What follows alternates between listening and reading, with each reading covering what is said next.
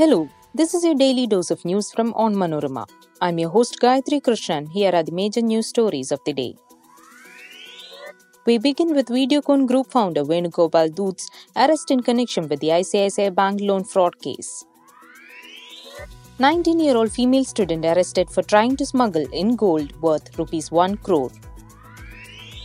Beijing, Shanghai residents back to work as China limps towards living with COVID-19.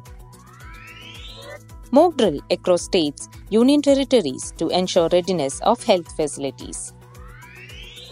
Despite Putin's statement on negotiations, Russian missiles rained down on Ukraine. Let's get into the details.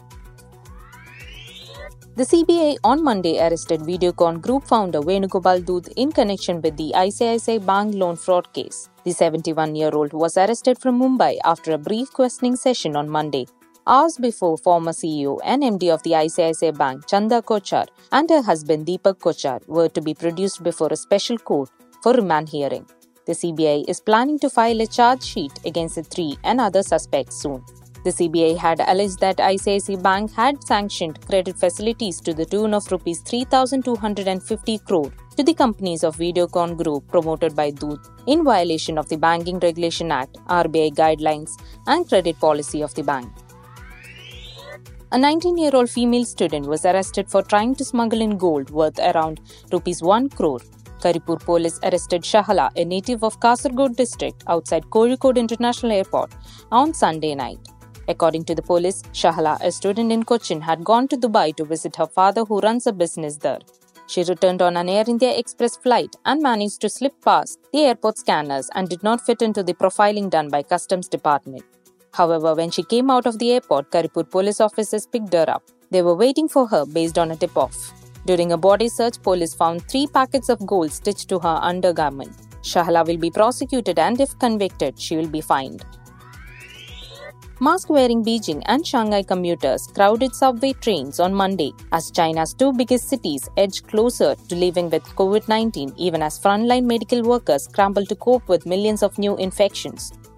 After 3 years of harsh anti-coronavirus curbs, President Xi Jinping scrapped China's zero-COVID policy of lockdowns and relentless testing on December 7 in the face of public protests and a widening outbreak. Our country's new coronavirus epidemic prevention and control is facing new situations and new tasks. The official Xinhua news agency cited Xi as saying on Monday in remarks on public health, marking one of his first references to China's recent policy shift. The virus is now spreading largely unchecked across the country of 1.4 billion people, with doubts mounting among health experts and residents about Beijing's statistics, which show no new COVID deaths reported for the 6 days through Sunday. Doctors say hospitals are overwhelmed with 5 to 6 times more patients than usual, mostly elders. A mock drill will be held on Wednesday across a number of health facilities in several states and union territories to ensure their readiness to deal with any eventuality related to COVID-19 following an advisory by the center. The exercise will focus on parameters such as availability of health facilities in all districts, capacity of isolation beds, oxygen-supported beds, ICU beds and ventilator-supported beds, and optimal availability of doctors, nurses, paramedics, Ayush doctors and other frontline workers. India saw a single-day rise of 196 new coronavirus infections, while the active cases have marginally increased to 3,428 according to Union Health Ministry data updated on Monday.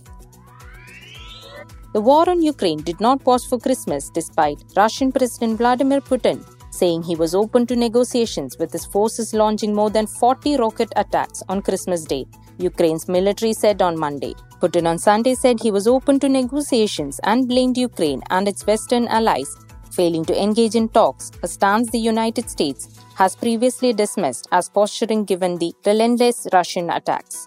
Meanwhile, an advisor to Ukrainian president said Putin needed to return to reality and acknowledge it was Russia that did not want talks. Ukraine's military on Monday said Russian forces had shelled dozens of towns in the country in the previous 24 hours. That brings us to the end of this episode. Follow onmanorama.com for detailed updates on the latest news and be sure to come back tomorrow. As always, thank you so much for listening to Daily News Dose.